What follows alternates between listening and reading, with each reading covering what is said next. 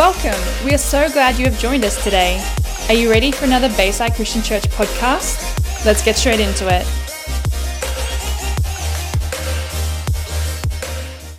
So if you had told me this 5 years ago, I would have probably laughed for a good 5 to 10 days. I couldn't imagine anything worse. I hated public speaking. I couldn't think of anything worse than speaking in front of a crowd. But I'm blessed and I'm privileged to be up here. So thanks Pete, thanks Pastor Ross for giving me this opportunity.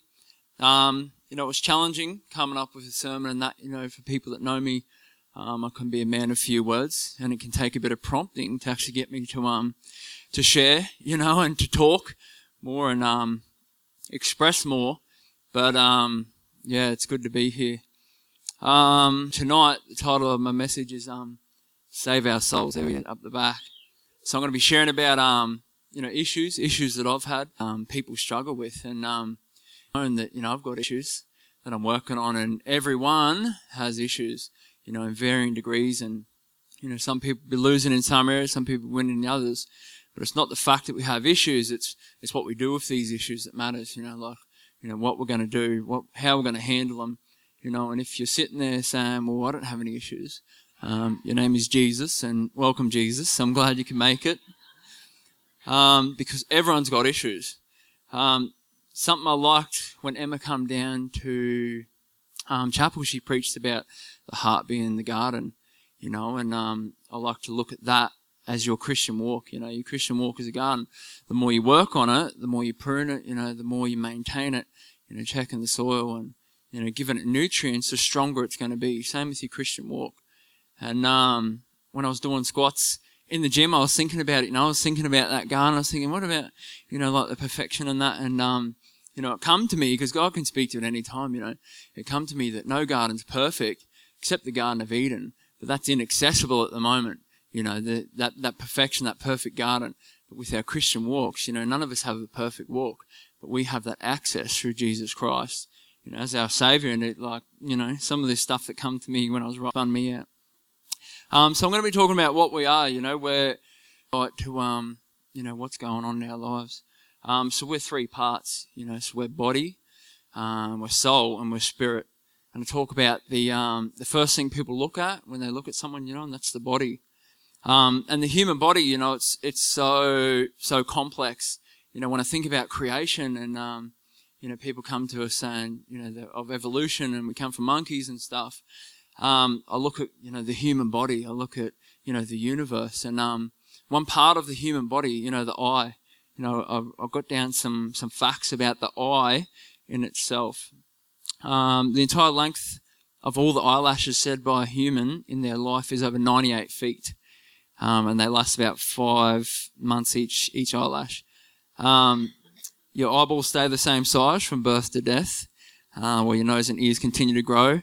An eye is composed of more than 2 million working parts. That in itself, the eye is so complex. And those, it's got 2 million parts, and imagine evolution, like trying to get it all working together, all those 2 million parts, it'd be a while. And an eye cannot be transplanted. More than 1 million nerve fibers connect our eye to the brain. And they're currently not able to reconstruct those connections. And 80% of our determined by what we see, and that's the eye in itself, and we've got so many other parts to the body, that all have to function together and, work together for the human, for us to live life. And, that's just one part. So in that, we're going to look at how the Bible talks about the body, and what really matters when we're sitting before our Creator. We're going to look at Romans 8:23. So I've just picked out a couple of scriptures, to back up each of these three things we're going to be talking about. And it says in 8:23, it says, "And not only the creation, but we ourselves who have the first fruits of the Spirit grow inwardly as we wait for adoption as sons, the redemption of our bodies." Our bodies, we're separated from God. Our bodies haven't had that full saturated divine life. Our bodies are still linked to the flesh.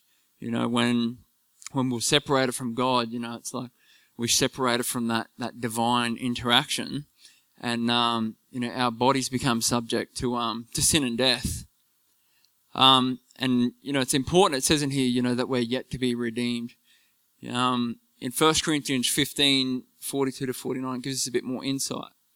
This one's a bit longer. So it is with the resurrection of the dead.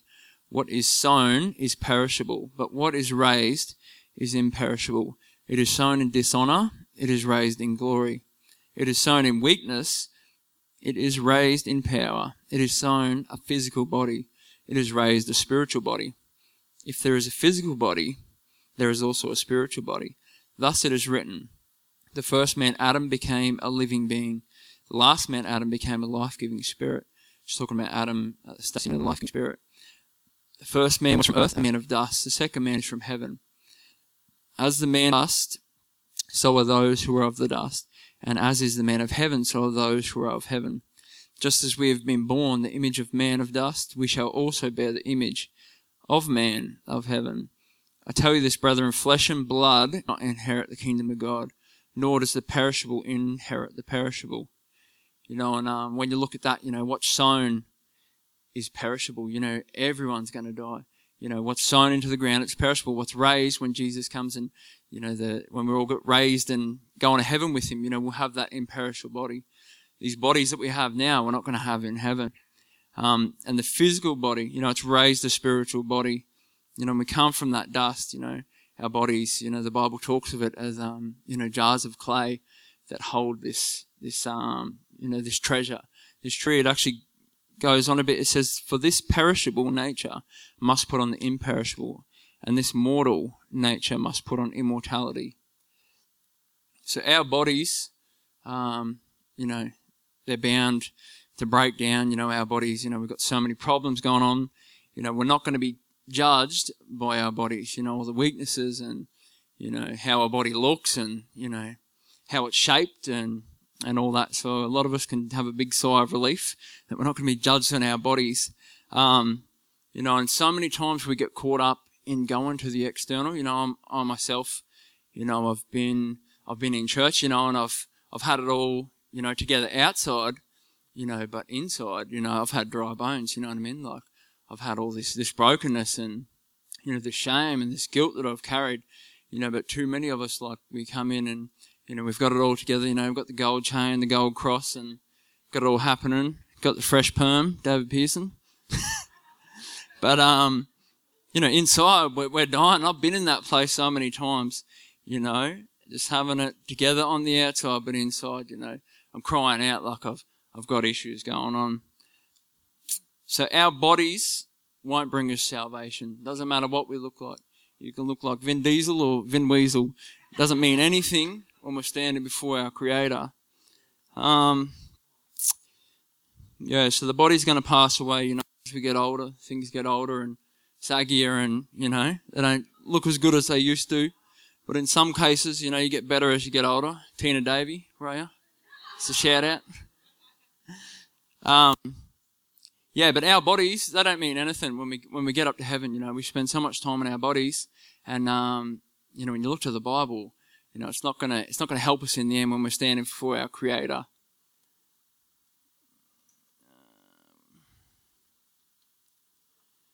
So next, we have a spirit. So scripturally speaking, God gives everyone a spirit, whether Christian or not, and biblically, the spirit is God's breath.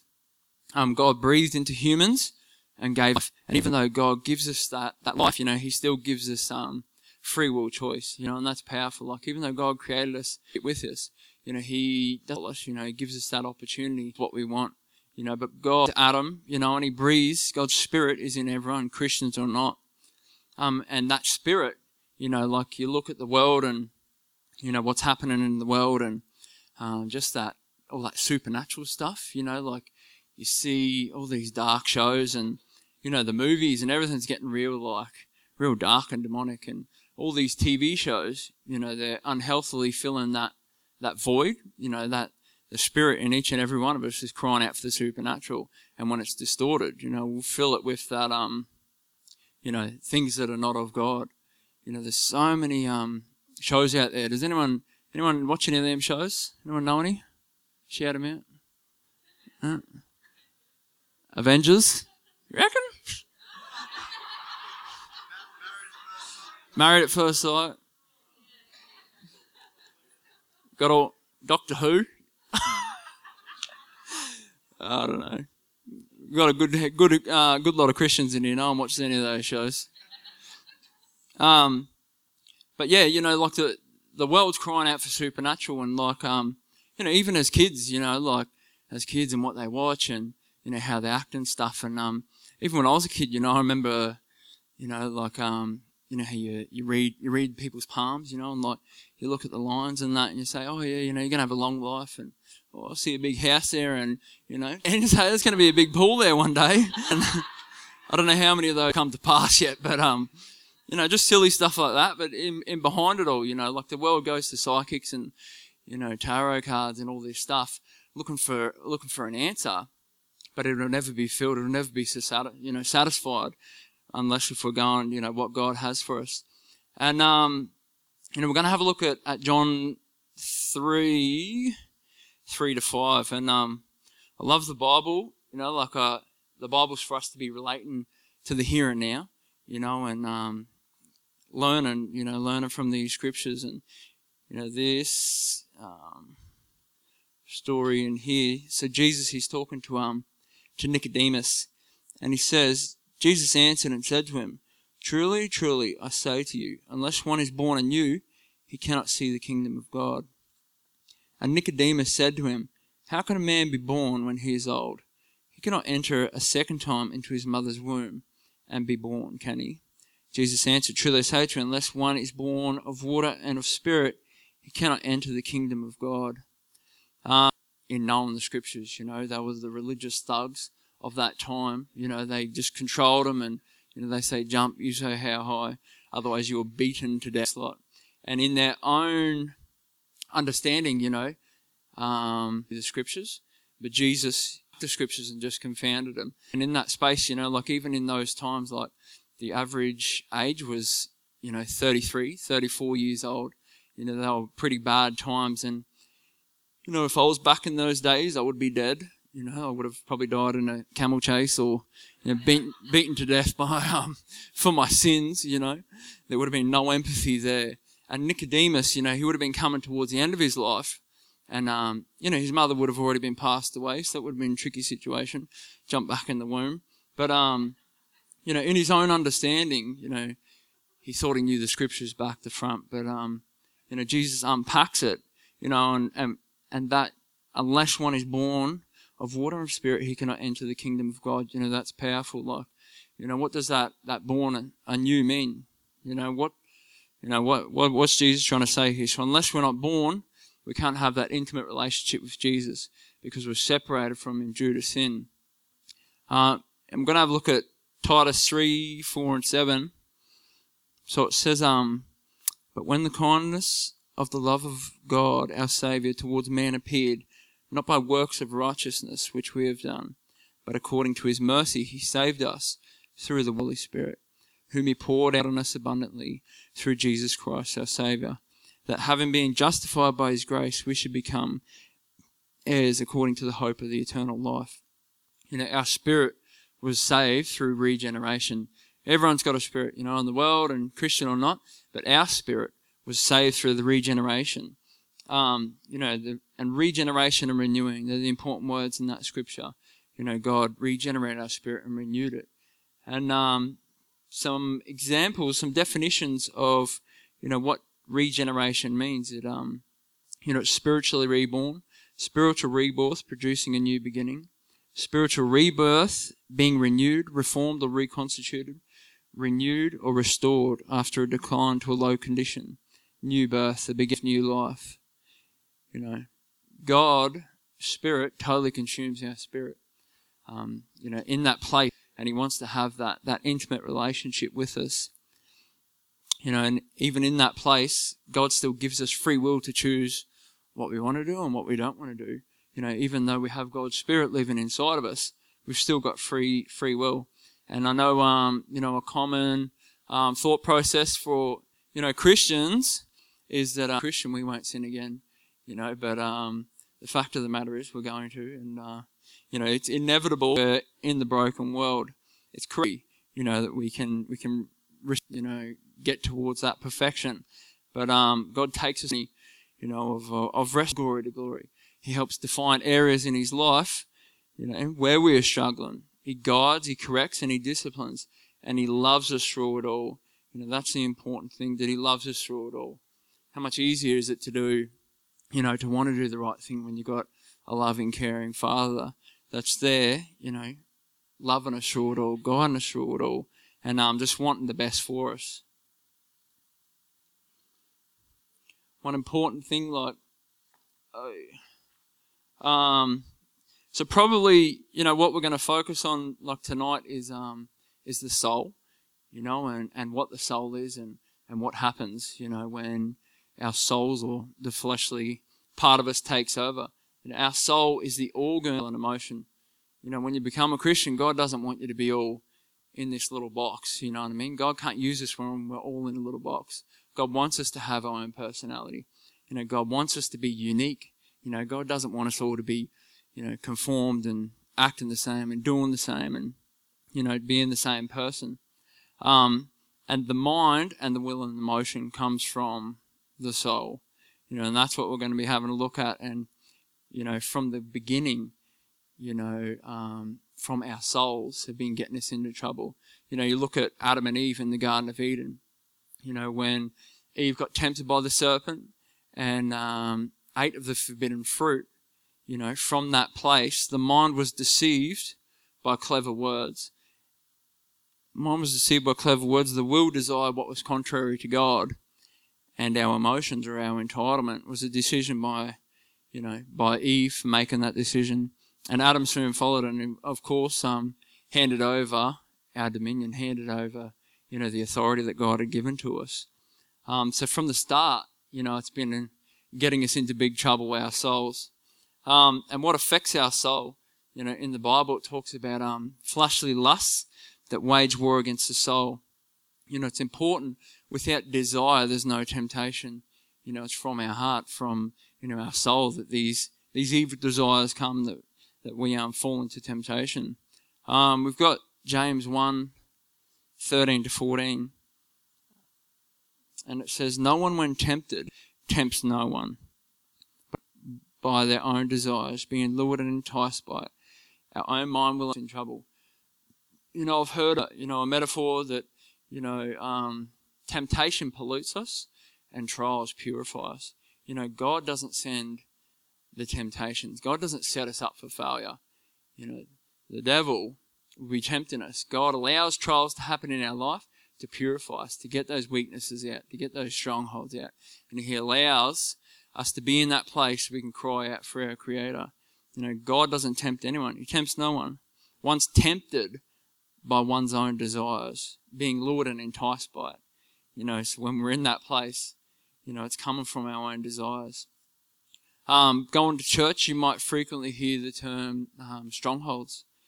And the definition for a stronghold is a place that has been fortified so as to protect it against attack. A place where a particular cause or belief is strongly defended or upheld. We partner with our strongholds, subconsciously a lot of the time. And it's the fruit of an inward lie, that stronghold. And we'll defend it. Subconsciously, we'll be defending that place where a particular belief or a cause is upheld and defended. Some fruit that you can see coming out of strongholds is judgmental mindsets, perfectionism, outbursts of anger, jealousy, lust, greed, bitterness. It affects our values, our thinking, our behaviors, our relationship with God.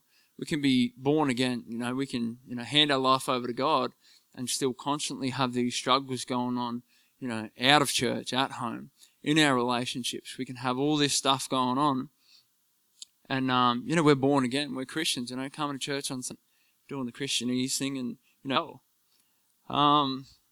and your soul can be tortured by hidden sin. So many times, we can have this stuff going on in our lives, this hidden sin. And, say if anyone ever seen that, or if anyone ever knew what I'd done, or if anyone, could see the real me, what would they think? and from that place we defend it and we hide it, and we partner with it. We partner with that inward lie because we're comfortable with it a lot of the times. And you can hear that saying, a lot of people, they say, I was going to take this to my grave, and in that place, like I know breakthrough is coming. We hear it a lot, in transformations, a lot of people, carrying their shame and carrying their guilt, and, you're determined to not let anyone see your shame. You're determined to have it all together. And a lot of the times it's not even your shame and it's someone else's shame. And with every lie the devil feeds us, there will be a hint of truth. For myself, like from a young age, I had a stronghold or a distorted identity that I really felt like I was dumb, and like it happened from when I was 7 years old. Right, we're going over to Vanuatu, and Dad was like, trying to encourage us, and he's like, every A you get, I'll give you $2 and that, and I was like, yeah, Matt, I'm just going to get straight A's and have so much cash. And I had, in my heart, I wanted to go and buy kids stuff when I was going over to Vanuatu. And, I was thinking, yeah, I'm just going to clean up, and I remember getting my my report card, and there wasn't one A on there, and like my report card, Dad, give me $2 pity money, and it's more of a, hurt me more because, my belief system, my who I was from that age was that I'm dumb, and from that I took it in and I defended that, and you bury it inside because you feel so much shame and guilt, and you feel so much, I felt worthless. My sisters were straight A's. It was disgusting. Every report card, straight A's. They got an OP 2 and 3. They've done pretty well for himself. And out of that stronghold, came rebellion. If you've got kids and, they're being rebellious, they're just feeling rejected in some way, and so I started being rebellious and, I started playing up, acting out at school and trying to find my identity in anything but school. I hated school. I'd rather be walking on burning hot coals than be going to school. And it just got worse and worse, and it got to a point I hated school. I was at the age of 13, I started doing drugs, and, I prayed to God. I said, man, I don't want you in my life. I don't want nothing to do with you, because I felt that rejection because, I'd hear the Bible and all these rules and stuff, and I was like, man, I'm setting myself up for failure. I can't do that. Every year the school would do awards night. It was terrible. My sisters would win everything. Dad literally had to hook the trailer up to put all the trophies in, start leaving. And, my weeks ago, she's like, oh, I remember the awards nights. She's like, I used to feel so bad for you. I was like, yeah, thanks, Nan. I'm like, I'd even forgotten about that, Nan brought it up. I was like, oh. And, we can laugh about it now, definitely, like, funny times. But from that stronghold, I've actually had a, real crazy life. I've done a fair few years in prison and that. I've been to jail for armed robberies, stealing cars, supplying firearms. I've been charged with attempted murder. I've gone down this path of absolute, chaos, and, it's definitely an extreme of a stronghold. I can't see Pastor Pete going out and robbing some banks with Emma after this, this is an extreme of a stronghold. But that's what happened in my life, that's the fruit that it produced, and I believed it, like, that was mine, like, man, I'm dumb, and like, from that shame, from that place of just feeling worthless, bad fruit come out of it. Praise God that I'm here now. When I talk about my story, people say, I can't believe, I could never see you doing that kind of stuff, and I'm like, I know, right? And the truth of the fact is, me living, but it's God living in me, and I've been set free from it all. Now I get opportunities, to talk about this kind of stuff, and, something else that I'm going to talk about, even when I was a Christian, even when I give my heart to God, this stronghold come into my life. These are, two defining things when I was, away from God, that stronghold from a kid, such a small thing. But look what happened. And then, the second thing, like, and I carried so much shame. I carried so much unworthiness. I just felt like the lowest of low. And I'm going to be open and real. And that was, a couple of years ago when I got married, and I'd done the crap life, I'd done all this bad stuff, and it was like, right, it's time to get my life back on track, and, thought I was doing everything right, but, I wasn't consulting God, I wasn't talking to God about what was going on in that, and, got to a point where it had all fallen apart, and I promised myself, and I hold that, those marriage vows, I held it up like, as God's word and, what God had for me. And, in that place where it all just fell apart, I had my self-worth tied up in it, it destroyed me, and in that place, like, I was so angry. I was angry at God, I'd be writing down. I cried more going through that than my whole life put together. It was such a scary place, but, I'd be riding down the Esplanade and a beat, which I'd go down to, and, I'd just be so angry at God, and I'd be like, how dare you do this to me, like really giving it to God. And there's a proverb, and it says, people's own folly leads to their destruction, but their heart burns against the Lord, and it was my own mind, will, and emotion that got me in that place, what I wanted, what I chose. God gave me that free will choice. And in that place, like I blamed God, I was so angry at God, and, I felt like it was going to be my existence for the rest of my life, and, in that place, it's probably the lowest of low, so lucky to be coming out the other side of that. And how do you heal from such a deep-seated wound? How do you come out of that? How do you, how do you start again? Pastor Pete preached on, praying for those that curse you, or praying for your enemies, and he was like, don't just pray for them, pray that God would bless them, pray that God's favor would be upon them. And I was like, oh, I was so sick in my stomach, because I was like, what about them hurting me, what about what they've done, like, blaming everyone else, but in that place, I took a hold of that, and, journey. And it's important, your prayer in that place may or may not change that person, but it definitely will change you, and in that place, God changed my heart. And, it's powerful, that, your prayer in that place may or may not change them, but it will definitely change you. Praise the Lord. And in that brokenness, Mike Barrett, he actually talks about the devil preaches a mad sermon. Like he talks about how worthless you are. He talks about how useless you are. You're a failure. It'll never work for you.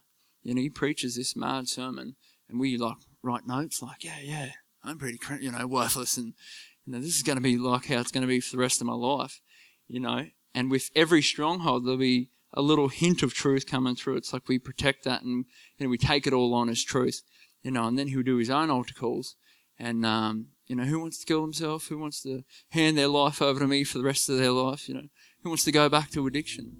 Like he'll do his own altar calls, and he'll snatch our life away. In that place, I was looking forward to going back to prison. I just wanted to run. I was so broken, and being vulnerable and having to feel those feelings. I've never had to feel any feelings, I've always been just wild running amok, and having to sit through that pain, having to feel those unbearable feelings. It was the weakest point in my life, but God says that in our weakness His power is made perfect, and even though I was broken and I was so weak, God turned it into a strength. God changed me from the inside out. And we can't just keep blaming our strongholds and keep stuffing up, Don't just keep sinning so that grace may increase. God wants to do something in each and everyone's life. Our soul is our inner being, the real person. Jesus is the overseer of our souls. But unless we let Jesus into that spot, unless we let Jesus in, He's not going to force His way in. when sin, in every situation, sin tries to enter our soul, call upon the help of Jesus.